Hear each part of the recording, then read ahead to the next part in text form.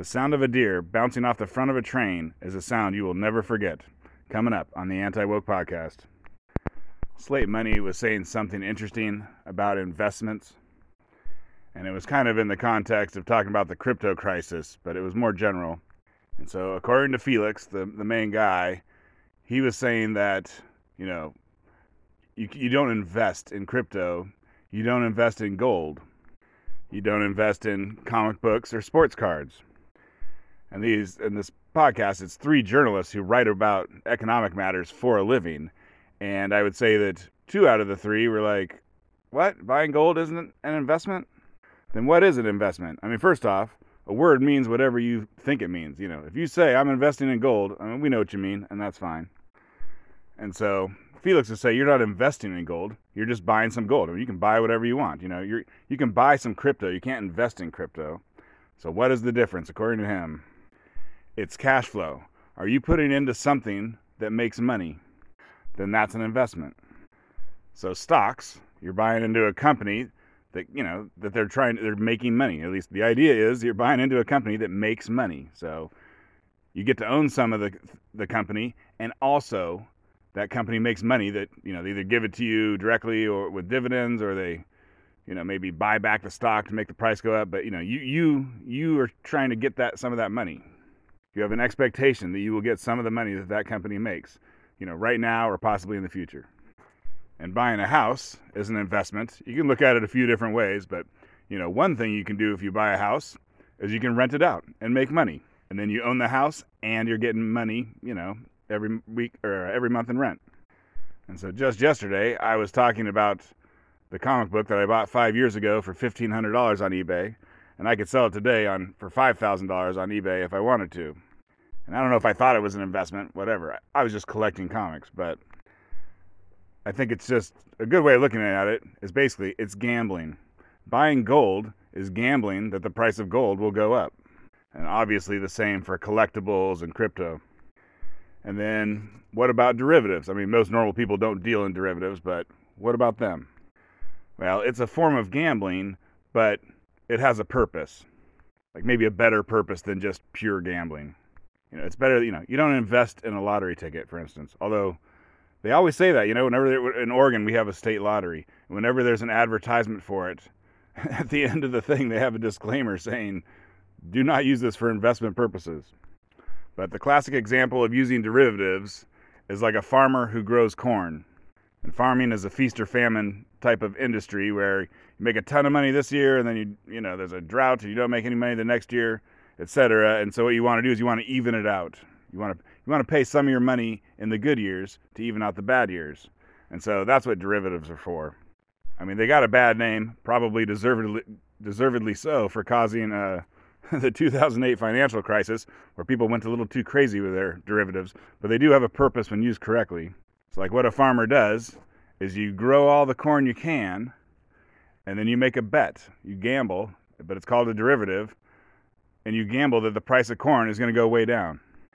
And then either you're sitting on a whole bunch of corn that makes you money, or if it all goes to shit, you won your bet where you said the price is going to go down. So that's derivatives. And so, like I said, investments are things that have cash flow and make money, and then the rest of it is just some form of gambling. It's a nasty word to put on there, but it really makes you understand what you're doing. It's gambling. And so Felix's example was it's a zero-sum game. And he says, he has a weekly poker party. And so every time they go play poker, each person brings a certain amount of money. But the amount of money never grows. It just changes hands. Like you might win all the money, but then everyone else lost that exact same money. So, at the end of the poker night, there's the exact same amount of money leaving the party as there was entering the party. And so that's how derivatives also are. For every dollar that you make on a derivative, some other person just lost $1 on that same derivative. They were betting against you. I'm going to steal their information from the numbers round on the podcast. 20%. That's the amount that house prices have gone down in Florida for houses that are less than 6 feet above the ocean. I mean, those are the best houses, but I think you can imagine why people are a little skeptical of buying them now. And then 23% is the amount that hailing a cab in Manhattan or New York is going to cost more. And it's not the inflation. It's the first price increase in 10 years. And so the interesting part is that apparently taxi cabs have gotten cheaper than Uber and Lyft. But now they're going to be the same or more expensive.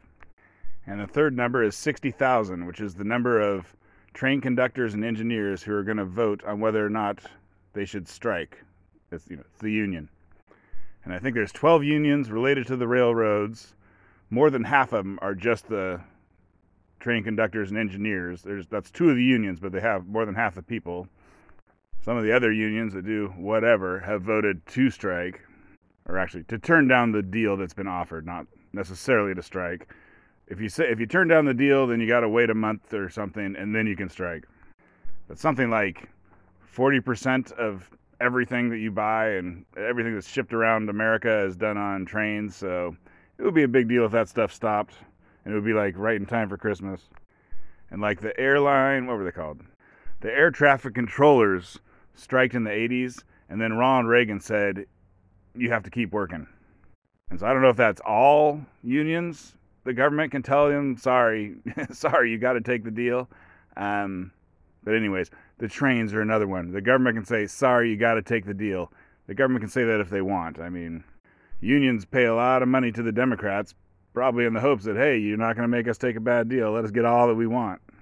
And they're not really striking over money. I mean, actually, money is very important. But not only is it money, but what they want is better working conditions. Like I have a friend who's a train conductor. Basically, there's two people on a freight train. The whole, giant mile-long freight train has two workers on it. There's the engineer and the conductor, and they both sit at the front of the train. And in the old days, the conductor went down and stamped each person's ticket or whatever. But now a conductor is just an extra worker to run a train. And I'm sure, he would take extra money just like anyone would, but what he wants is to be able to not work when he feels like it. Well, and in fact, he works in the yard now. I mean, he has little kids. His kids are quite small, maybe like 5 or something. And he was doing these long haul things where he'd go from Portland to Seattle, and then they'd put him up in a hotel room in Seattle, and then he'd come back from Portland or Seattle back to Portland, and it would take like 3 days or something. He'd have to be away 3 days at a time, maybe getting paid the whole time, making good money.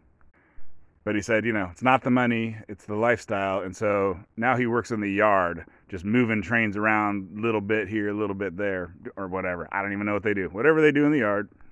I think I've mentioned this. It's called laying it down, laying the train down, laying it down, something like that. Anyways, that's when a train goes off the rails. And it actually happens quite a bit. Now, it doesn't happen out in the open at high speeds. But what happens is they take all the old train track and all the old, whatever you call those, the wood part that goes underneath it, just whatever. All the stuff that goes into building a track. When it gets old, they take it away from the high speed, long distance parts, and they put it in the yard. And then sometimes that stuff gets rotten or whatever and fails.